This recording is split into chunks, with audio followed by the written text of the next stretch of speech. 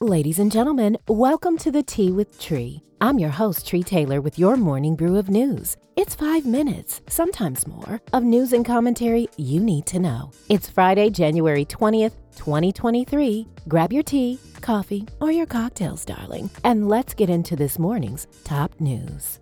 Finally Friday, ladies and gentlemen, and a money mess over at Bank of America this week. Millions of customers stormed bank locations over negative balances showing on their accounts. Social media was on fire with story after story of Bank of America customers whose accounts were depleted of funds. Bank of America blamed the issues on Zelle transactions posted from January 14th through the 17th, saying they were delayed or had not been posted at all. Because the bank was unable to field the volume of calls, customers began showing up in person at many locations, demanding to get answers on where their balances had disappeared to. As they should. Listen, ladies and gentlemen, 2 things. Do not play with my children, and do not play with my money. Next story. While you Bank of America customers have been looking for your bag this week, Beyonce Carter Knowles is set to secure hers this weekend. Beyonce will perform Saturday in Dubai. The scheduled 1-hour performance will garner the singer a cool $24 million, baby, as she commands the stage for the grand opening of the luxury hotel Atlantis, the Royale. Of course, the performance is invite only, darling, open to VIPs and specific media outlets, and no one else. Oscar-nominated actor Alec Baldwin is facing 2 counts of involuntary manslaughter in the deadly shooting on the set of the movie Rust. Baldwin and the movie's armorer have both been charged. The fatal shooting happened on set in New Mexico in October 2021.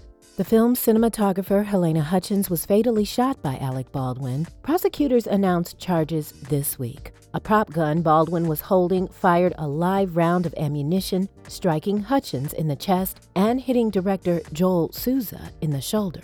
Baldwin has said he did not pull the trigger, noting that it was not in the script for him to do so. Baldwin has also maintained that he was not aware the gun contained live rounds. Hannah Gutierrez-Reed, the set armorer who loaded the prop gun, says she believed the rounds were dummy ammunition, according to her lawyer. Prosecutors see it differently, saying that both Baldwin and Gutierrez-Reed were responsible for checking the safety of the prop. Google's parent company, Alphabet Incorporated, has announced layoffs are on the way. This morning, according to Reuters Online, the Google parent company Alphabet Inc. is eliminating about 12,000 jobs, or 6% of its workforce. In recent years, there has been a significant stream of hiring of top talent to the company, with plans to grow Google, YouTube, and other products offered to billions of consumers and users on a daily basis. Recently, Alphabet Inc. shared that they have found themselves in deep competition with Microsoft Corp., who has been rapidly growing their brand in the area known as generative artificial intelligence. Despite that competition, this week Microsoft announced their own layoffs, saying that it's letting go of 10,000 employees through March 31st as the software maker braces for slower revenue growth. Finally, on this Friday morning, something to celebrate. On Wednesday, Wes Moore made history as he was sworn in as the first Black governor of Maryland.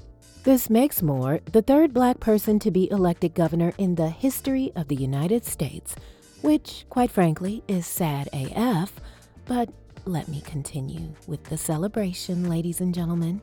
During Moore's powerful inaugural speech, he spoke of where African Americans have come from, saying, quote, "It's impossible not to think about our past and our path. We're blocks away from the Annapolis docks, where so many enslaved people arrived in this country against their will, and we are standing in front of a Capitol that was built by their hands. We have made uneven and unimaginable progress since then." Moore was sworn in using 2 Bibles, one of which belonged to abolitionist Frederick Douglass.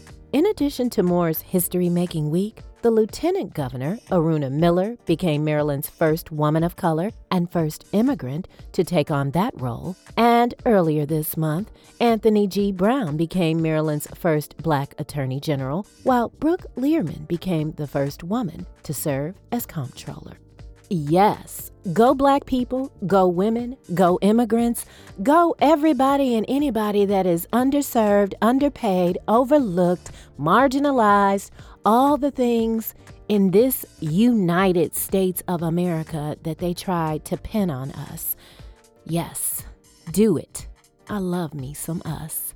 And so it is, as I always say when I end this commentary. And quite frankly, this celebration report is absolute proof that no matter what they say, no matter what they do, no matter what blocks or boundaries they want to spoon feed us to buy into and believe that we are up against, I don't care. No persons, no systems, no amount of racism or whatever other shit they want to throw at us will change the truth, darling, that abundance is our birthright.